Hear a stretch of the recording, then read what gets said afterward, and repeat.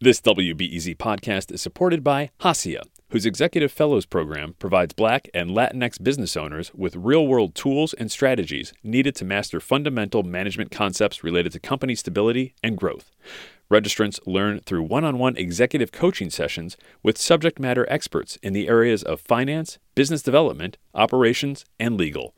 More info at haciaworks.org.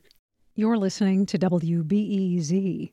A federal judge in Chicago today sentenced R. Kelly to 20 years in prison on child pornography and enticement convictions. But most of that sentence will be served at the same time as a 30-year sentence the singer is already serving on convictions in New York for racketeering and sex trafficking. Chicago Sun-Times reporter John Seidel was in the courtroom today when the judge handed down the sentence, and he joins us now. John, thanks for joining us. Happy to do it. John, first give us the details on the math here. How much extra time will Kelly be spending in prison?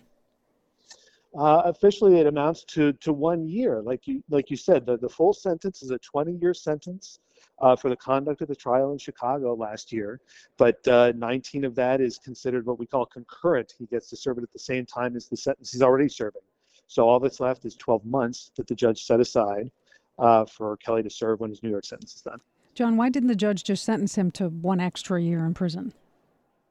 Well, for starters, some of these counts carried a mandatory minimum 10-year prison sentence. I'm not actually sure that he had the ability to keep it that simple.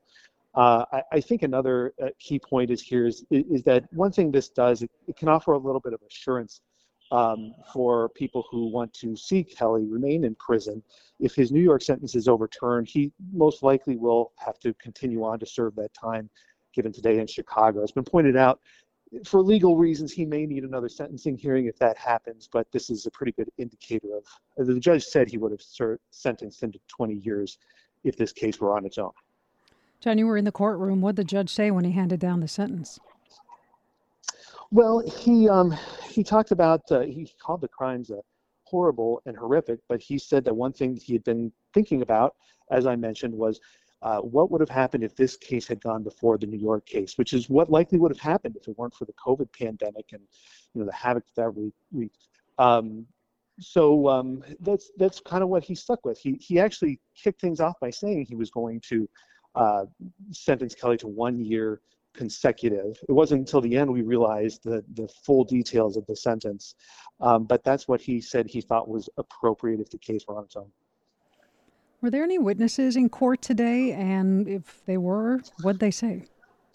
There were. We heard from 3 of the victims. 2 of them spoke live. These are the 3 victims that Kelly was convicted of abusing last year.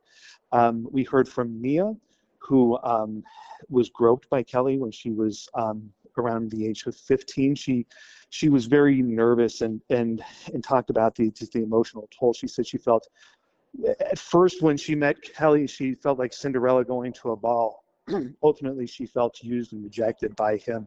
We heard from another victim named Pauline. These are the names they use in court, who I don't think she realized the damage immediately done by R. Kelly, but later she talked about how she can't leave her children alone with anybody. And then we also heard from the victim known as Jane, who appeared in a notorious child pornography video that went public in the early 2000s. She said through her attorney that Kelly just shattered her. Well, R. Kelly's legal battles are not over. What do we expect next for him? Right, it's not over. His attorneys are going to turn to the appeals. There's already an appeal going in the Second U.S. Circuit where the New York conviction is, and they're expecting to. We're expecting them to appeal the Chicago case as well. He also still has a pending prostitution case in Minnesota. Not much has happened in that case for a while. We're probably going to see what happens next now that he's been sentenced in both of the federal cases.